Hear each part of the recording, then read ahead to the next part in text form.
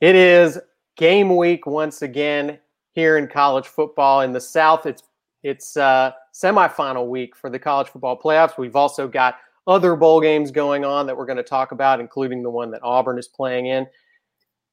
Joining me to break down everything that's going on in this final week of 2020 and what a year it has been are two of the best reporters in the Southeastern Conference. That would be Matt Zenitz on my right and John Talty at the bottom of your screen. Joining me for this week's First Down South, which is brought to you by Andrews Sports Medicine this week, who's sponsoring our coverage of the college football playoff semifinals. So, guys, one more week to go. What'd you say, Matt? Hey, I need to shave. Stacy's going to be pissed at me when she watches this. Not a good facial hair. I need to have the clean face look like Talty. It's the end of 2020. We're all going to be expected to look a little bit worse for the wear this week. I think we just got to make it through this week, and I feel like things are gonna be looking up here. But we'll talk about the thing. I have to throw out kudos to Talty. Talty, hey, as first off changes up the scenery, but hey, as the look hey, as the high end New York, New Jersey condo look behind him. I like it. So a nice change up. Just trying to give the viewers a little taste, a little different taste each week. A taste of the Talty high life, if you will. The biggest thing you left out, though, not only is it playoff semifinal week, a lot of bowl games. It's Matt Scalisi's Wonder Woman 84 week. I think the audience wants to know before we get into football stuff, just with the Matt Scalisi review. Lots of new movies suddenly getting dumped on us at the end of the year. So I'm just glad to have new movies. Wonder Woman, the new Wonder Woman's not perfect, but it was a new movie, and there's big explosions in it and people getting flicked around by a glowing whip. I would rather have that than not have it. Okay. That's my position on it. So, the first movie that you've seen where Kristen Wiig was responsible for some of the throwing people around. Was it nice to see her transition into a different sort of character? Were you excited? I love that I'm now being interviewed about my movie opinions in the middle of this show. But yeah, I mean, Kristen Wiig was fun. Pedro Pascal is really fun in it too. I agree. Let's roll this into another weird situation that we all lived through the past few weeks. That would be the Auburn coaching search. And since we last did our show, Auburn has now hired a coach. They hired Brian Harsin from Boise State. We left you last week just hours before that hire was made. So we haven't had a chance to really talk about the hire yet, but I'll refer you back to a story that John Talty published on AL.com a few days ago, sort of really going into and detailing the behind the scenes narrative that was going on in this coaching search. And it was very interesting and dramatic, and not necessarily like every coaching search that we hear about in college football. And John, I won't ask you to recap the whole story, but I am curious kind of what your takeaway has been overall about Auburn, about how things worked internally, and what it sort of tells us about Auburn from this coaching search. Yeah, I think one of the things that you notice is just that, I feel like this is sometimes always going to be a factor with Auburn, that you just have a sect of very involved boosters and high money donors who expect to be a big part of any sort of decision. One of the interesting things that, I'm, I guess fairly new to the state, I think I'm closing in on my 7th year here, is just how reminiscent this situation was to the one that Terry Bowden went through in the late 90s, in which, it was kind of a bit of a coup to push him out and try to slide in Brother Oliver, the longtime Alabama assistant. And it just feels very similar to what we saw almost happen here, in which Gus Malzahn gets fired, and some of these powerful people want to slide in Kevin Steele to be the next head coach. The interesting thing, I think, ultimately with this search in particular, was just kind of this bit of a power tug between, these powerful boosters and also, the administration, which includes athletic director Allen Green. Allen Green ultimately wins out here and, gets a guy that he wanted, had a little bit of a tie to in the past, and really worked with President Jay Gouge to make sure that this was a true national search, and that they considered all possible candidates beyond just Kevin Steele, who's obviously just right there in the building. Yeah, and it's interesting that is notable, right? And I think people who maybe have not followed Auburn coaching searches in the past and don't know as much about kind of the history there would say, hey, that's what it's supposed to be like, right? That's what it sounds like you're supposed to do. That's what we hear from every other coaching search is we made it a national search. We look for the best possible candidate. It's not always how things work traditionally at Auburn. And I think the fact that it maybe did work that way this time could set up kind of some interesting dynamics for the future.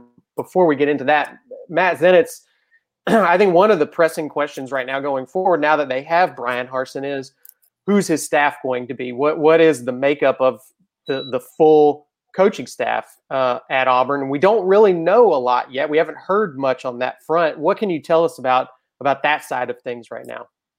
Yeah, the expectation from people I've talked to is that they're not going to notify the current staff of what the plan is until after Auburn gets through the bowl game. The expectation, as I'm sure you can imagine, is that they're going to go a different direction with the majority of the staff. There's a possibility for some of the current coaches, and just in conversations with John, Cadillac Williams is one that we've talked about that could potentially make sense there in terms of being retained, even though we haven't heard anything official in terms of that. But the full expectation is that probably will be, for the most part, a completely new staff, although once again, the current members of that staff will not know officially until after the bowl game. One person specifically that's probably worth mentioning, Kevin Steele. Kevin Steele, the people I've talked to do not expect him to be a part of this staff moving forward, which probably shouldn't be a big surprise, just considering the fact that he lost out to Bryan Harsin in essentially this competition for the head coaching job, and just based on how this process played out with him. But at the same time, I think he's going to have some interest and opportunities where he could potentially be back, not only working next season, but potentially even in the SEC, based on some things I've heard in terms of some of the schools that are interested in him. Very interesting. And has been, look, however people felt about him as a head coaching candidate, has certainly been a respected defensive coordinator at Auburn, and I'm sure would be an attractive candidate to a lot of schools who need a defensive coordinator right now. Yeah. And two, just to give specific schools, two that people in the coaching world have mentioned just to keep an eye on as possibilities for him, LSU being one, South Carolina being another one. The two popular ones that people have thrown out. Yeah, and he's obviously got connections to the staffs in both places. Matt, I know a lot has been said so far about Bryan Harsin and his lack of familiarity with the South in general, and how that could potentially be a detriment when it comes to recruiting. Do you expect him to mostly bring in staff that he's worked with before, or do you think that he will probably go after some people that have some SEC experience? Hard to say 100% at this point, but I would be very much surprised if once this staff is finalized, if there are not a good amount of people, at least some members of this staff, with SEC ties and ties from a recruiting standpoint down south. That's going to be something very important for him, and I would be very surprised if the staff, whenever it's finalized, doesn't include some coaches that fall in those categories. I think it has to be a mix. I think that's what you're going to see. I mean, it would be surprising for him not to bring some people with him from Boise State. Obviously, he had success there. There's, I think, especially from an offensive side of things, it would make sense to bring some of those guys along. But, like Zenitz was just hitting on, recruiting down south is different. We saw Joe Moorhead had some struggles when he came down. You got to have connections. You got to have people that can kind of help you get in the door of high school coaches, and you need some people with Southern ties. And so, Matt mentioned Cadillac Williams. I think he'd make a lot of sense just based on his ties and kind of brand name around the state. And you're going to need at least 2 or 3 of those guys who can help you just from a recruiting standpoint that have been around the SEC. And we know that Auburn has always also had I would say, a unique situation where having former players on the coaching staff has always been a valuable thing there, if only because you're having to deal with a lot of internal stuff, and to kind of transition that into where we go from here, John. I think what you described in your writing and reporting about this story shows that even though Auburn and everybody at Auburn may be happy with how the coaching search ultimately turned out, it did reveal some rifts. It revealed some disagreements about how things should work internally at Auburn. And that could create some challenges going forward. Where do you see that, I think, being a potential pressure point at Auburn? Yeah, I mean, here's the important thing to remember is that, you need some of these important people who wanted Kevin Steele to be the next head coach. You need their money. These are people that give a lot of money and have been supportive over the years. And so, you can say, all right, we don't need those people anymore. But the next time you're trying to raise money, for facilities upgrades, you're going to have to go to those people for money. And you basically just told them, that's great, you want Kevin Steele, but we don't care because we're doing something else. And so there's potential for there to be ramifications from that. I think one of the things that would be very beneficial for everyone involved, and this is an obvious point, but just given what we know about some of the disagreement, is for Bryan Harsin to come out and be successful in year one. I think the schedule sets up in a way that that's definitely possible. And I think would help probably calm some of the concerns and maybe hurt feelings from the people who wanted Kevin Steele. But if he comes out and struggles in year one, you're going to see the same kind of people who are kind of maybe doing some things behind the scenes on Gus, maybe start to do that again with Harsin. And certainly with Allen Greene, who really stuck his neck out for this hire. And when you do that, there could be some blowback, especially if it doesn't work.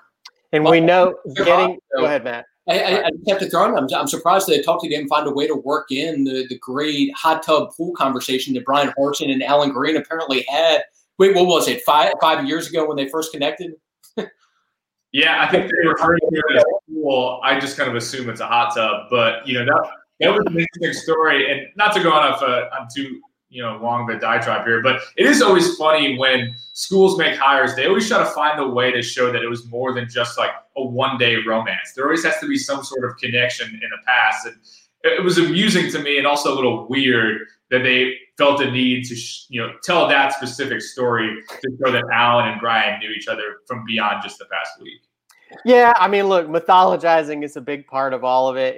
It's you have to get buy-in, and that's a really important thing early on for a coach when he doesn't have a record to lean on to prove himself to the new fans. It has to feel special anyway. People have to feel like there's a reason he's the guy. And I think you're right about the need for early success. As much as we like to talk about, this guy needs to have 3-4 years, needs to get his own guys in there. You really have to get buy-in really quickly. It's something that Gus was fortunate enough to have. It's something that Chizik got relatively quickly at Auburn as well. I think especially with the need for facilities at Auburn to keep up recruiting wise, I think that could really be an issue 3-4 years from now, with potentially a rough recruiting class coming in this cycle for Auburn.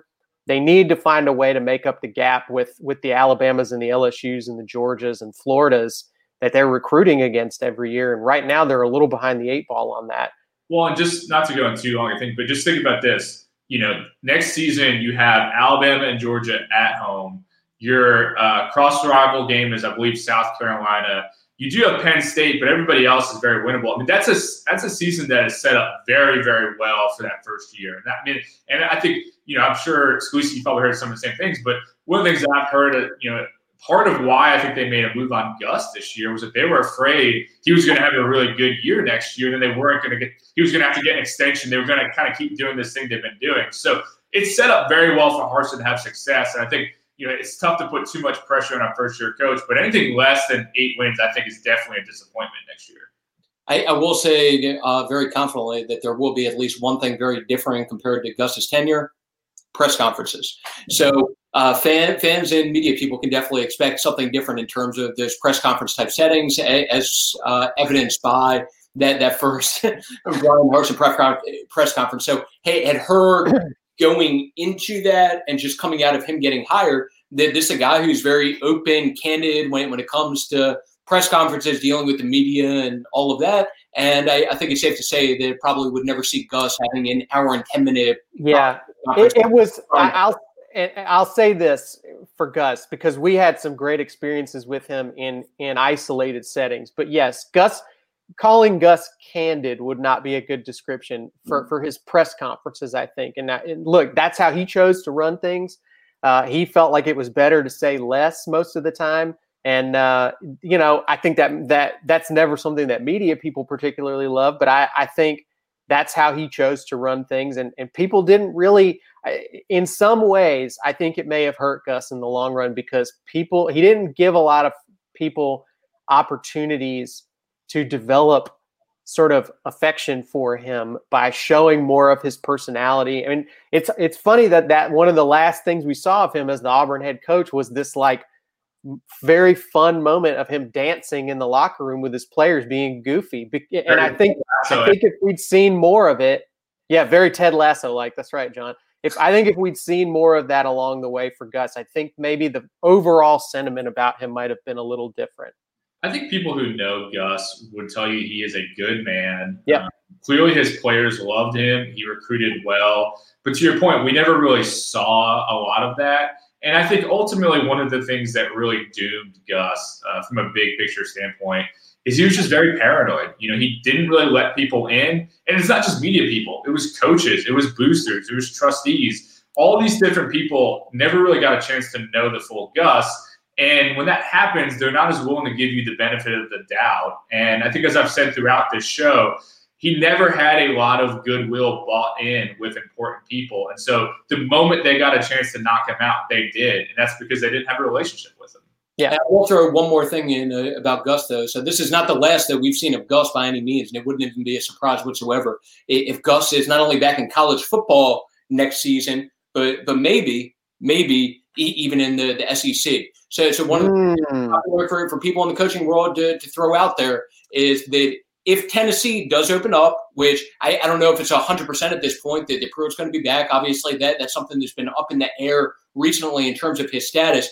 If Tennessee did ultimately make a move, something that's come up from a few different people at this point is to keep an eye on Gus as a possibility for that Tennessee job that they think he, at the very least, could get a look there. We're gonna make a move with. We're gonna touch on that at the end of the show in a little bit more detail. But before we do, let's talk about the college football playoffs happening this week, particularly the one that we all cover here from the state of Alabama, the Rose Bowl. Technically, I guess it's the Rose Bowl. It's being played in Dallas between Alabama and Notre Dame. This is a game that a lot of people are already the narrative is about Notre Dame getting crushed and how often that happens.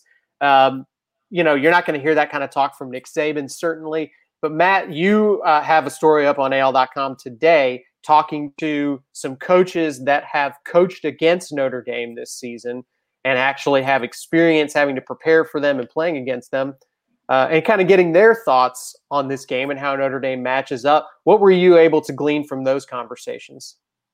There's a reason that Notre Dame's a 3-touchdown underdog, pretty much.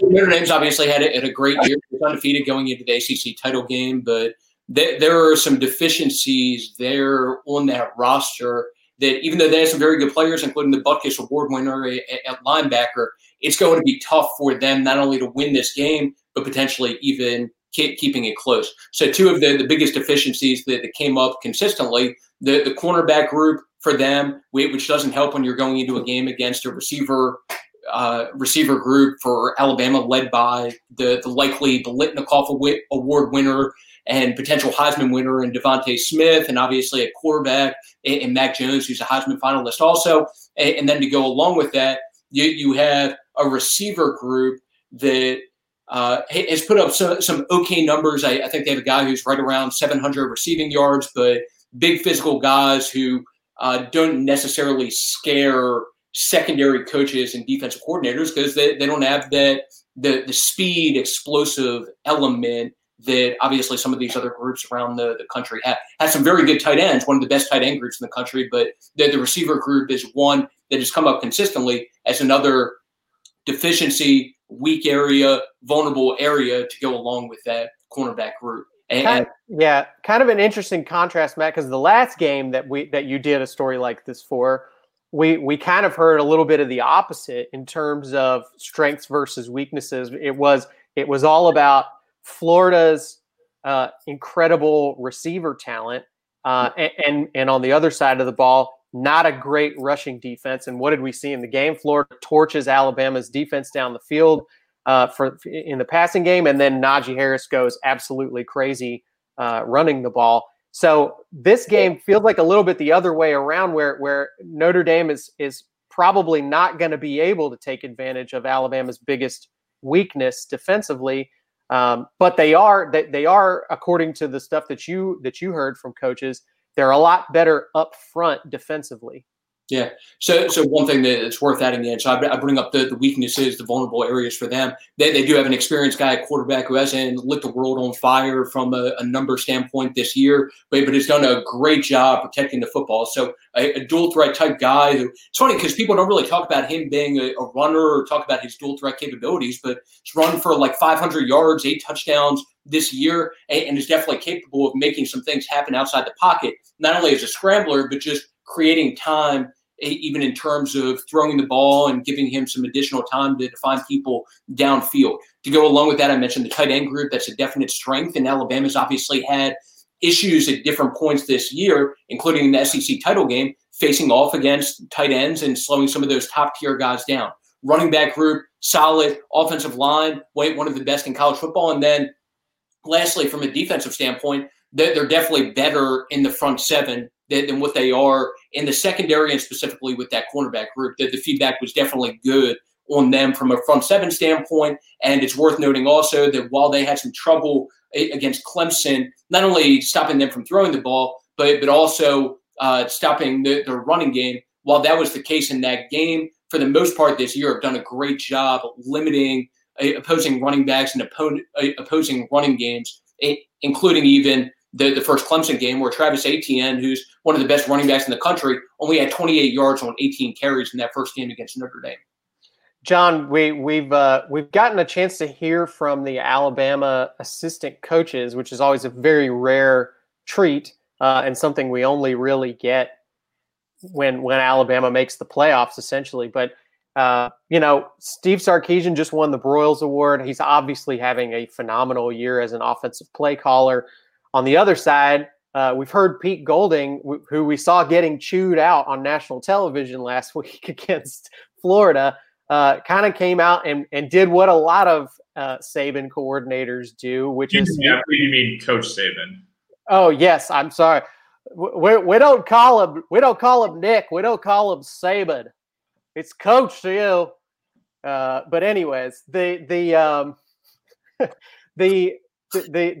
brush off that you get from Saban assistants when you ask them about that topic, about getting yelled at on the sidelines, is pretty consistent. And that's what Pete Golding did yesterday. Basically said, look, it happens, man. I didn't do a good enough job. So that's what I'm going to hear from my boss when it happens. If you're Notre Dame right now, I guess, and you're watching this Alabama team, what is kind of your best hope to attack them? What do you see as Alabama's potential stumbling blocks, I guess, going forward? I mean, it's extremely hard for me to even talk myself into Notre Dame winning this game. If they were playing Ohio State or Clemson, and I think they'll play one or the other in the national championship game, assuming they win on Friday. I think you could find things that either Ohio State does or Clemson does, but I just don't see it with Notre Dame. I think we've seen when these teams have matched up in the past, Alabama's blown them out. I just don't think they do enough of the things, kind of like Matt was getting into earlier, enough of the things that Alabama does struggle against a little bit. I mean, maybe their tight end just has a massive game and they just can't find a way to stop him. I mean, maybe that helps. But I just think Alabama is too strong from top to bottom to lose this game. I just don't see, feel free to old takes expose me after this game. But, I mean, I just think it's a lock. I just don't see any way that Alabama loses this game. I just don't see it. Well, we will certainly be – they're going to lose by 35 now, courtesy of John Paul. Yeah, the fans can blame me for the jinx if it happens, but this is just, again, I think this is just such a talented team from top to bottom. The offense, I mean, again, they have 3 of the top 5 Heisman finalists on offense. It's unreal. the defense has multiple probably first-round picks. I mean, Patrick Surtain could be a top 10 pick on defense. I mean, they're just loaded. And, Notre Dame just doesn't have the same level of talent. I think Notre Dame is a very good team. They've been one of the best teams all year. But when you look from top to bottom, they don't have a similar level of talent. And that's why, people have expected it to pretty much be Alabama, Clemson, part, 5 now at this point? Again, just because they've been the top 2 teams really all year, even though Clemson lost that one game without Trevor Lawrence. But 2 matchups that are worth keeping an eye on. So Notre Dame's offensive line, which once again is one of the best in college football, and I think a Joe Moore Award finalist, against that Alabama front seven that at different points this year has looked maybe not like typical Alabama front seven. And then to go along with that, don't forget that Landon Dickerson's out for Alabama at center. It's probably a good thing when center doesn't get talked about consistently throughout the course of the game, and we'll see if the center that's replacing him, Chris Owens, ends up getting spotlighted or talked about more during the course of that matchup. That is a significant loss, especially when you're facing a Notre Dame front seven that definitely is talented and has been a strength for them throughout the course of the season. So that's something at least worth keeping an eye on, that center position for Alabama to go along with, once again, Notre Dame's offensive line against Alabama in the front seven. Well, one area of unquestioned strength for Alabama all year has been wide receiver. While we've been talking, Devontae Smith was just named the AP Player of the Year, which is also a key Heisman predictor in addition to being a prestigious award in its own right. So very interesting announcement there. We've got a question from our audience about the receiver position, by the way, from James Turner here, who asks if there is a chance Jalen Waddle might play. And we actually heard this directly addressed from Nick Saban, but I'll ask you, Matt, both from this week, what Saban said, and then maybe what you think potentially going forward about Jalen Waddle. And the biggest feedback I've gotten on him during the course of the last couple of days is similar to what Nick Saban said. He's not back practicing yet. So that's been essentially the response I've gotten without the people I've checked with getting into specifics as far as the likelihood of him being able to play in a game, if there is one, after the Notre Dame one. Just that, once again, he is not back practicing at this point. Rehab's going well. They're optimistic just from an outlook standpoint with him and recovery and all of that. But at this point, is not back to practicing for. We're essentially full 14 days out from the national championship game. Is that right? More than that, even potentially. I don't know when anything is anymore. You guys are better at math than I am. Yeah, I mean there is a non-insignificant amount of time between now and the national championship game. So even though it sounds like from what Matt and what Nick Saban said this week that Jalen is not going to be a part of things in the Rose Bowl, there's still a fairly significant amount of time between now and the national championship game. So it's worth checking in on again. Come back and ask us the question before the national championship game. We'll see if anything's changed. Let's wrap. Directing that at me, that's worth checking in on. From you should definitely check on it too, Matt. But I think our commenters should also check with us about it again. So before we wrap up today, I've got one more question, and we'll do a lot of spinning forward once the season is over. We'll do a lot of looking at 2021 as we continue this show into the off season. And by the way, I haven't mentioned it yet, but if you are looking to keep up with our show somewhere other than on Facebook or YouTube, you can subscribe to us as a podcast on iTunes or on Spotify. Or I guess I should say the Apple Podcast app. I don't think we call it iTunes anymore, Grandpa. But if you just want to hear us in audio form only, you can get it in either of those two places or at AL.com. We post the podcast feed as well. And it's worth throwing out also the first 25 subscribers. I don't know if you finalized this or not, Matt, but the first 25 subscribers get not only 5, not only 10 free lunches from El Barrio, courtesy of Matt Scalisi, but get the first 25 subscribers get 25 lunches courtesy of Matt Scalisi. None of this is true. This is lies. Let's cut him off, Patrick, producer. We're cutting him off. We don't allow lies on this program. Okay. Yeah. You can bring him back. Okay, so let's wrap this up. Anyways, we'll do a lot more looking ahead into the future in the weeks to come. But today, I wanted to talk a little bit about the SEC job market, since it seems to have settled down at this point. I don't think we're going to see any more changes at this point in this year's cycle. You never know, but it doesn't look like it's going to go that way.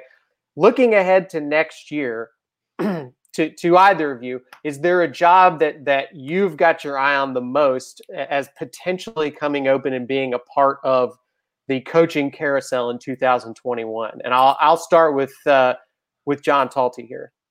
Yeah, I think the most obvious one at this point, and Zenit's hit on it earlier, is just going to be Tennessee. There's been a lot of rumors already. It looks like, I think, as I've said recently, the more that time goes on, the more likely it looks like Jeremy Pruitt will be back next year. But he enters into next season, I think, on probably the hottest seed, certainly in the SEC and maybe in the entire country. And so he's someone that I think you have to really keep an eye on as to whether he's going to be able to survive. And, like Matt said, I've also heard some of the early, Gus would be interesting at Tennessee talk. And the other kind of big name that has been out there is, of course, Hugh Freeze at Liberty, who I believe there would be mutual interest between Tennessee and Hugh Freeze. He is someone that there's always going to be baggage there. It's always going to be a sell by any school that wants to hire him to the SEC as to why. But he is a name, I think, to watch in Tennessee. Matt, any jobs that you've got your eye on next year? Not for you personally, but for coming open in the SEC. Zenitz would also like to throw his name in for this. That's right. He's a strength and conditioning candidate for sure. Hey, the Tennessee head coach or Tennessee strength and conditioning coach probably makes a lot more than what I'm making right now. So if Homer wants to give me a call, hey, I'm all ears. Happy to pass along my number. But in terms of other jobs, I'll throw out two just that I have my eye on, not even just specifically for next year, but just moving forward. So one would be LSU to go along with Tennessee. So obviously some behind-the-scenes things going on there. We'll see where all of that goes. But I will say in terms of LSU, based on what they're going to be having back from a talent perspective, I do think they're going to be in position to have improvement compared to just what would happen this year, and obviously the record that they finished with. Close the year with a couple good wins, and some good momentum coming out of this season for them, and have enough coming back that I could see some improvement for them next year. And then the other one that I'd be keeping an eye on moving forward, it's a high-profile one that's outside of the SEC, just in Texas. So I know the AD with Texas has come out and indicated that I guess Tom Herman will be back. I don't know if people in the coaching world necessarily view that as much of a foregone conclusion. And that'll be interesting just to continue to monitor moving forward, because if they did move on from Tom Herman, there are some guys who I think could potentially be in the mix for that people in the SEC would be very much aware of. But that'll be another interesting one to follow.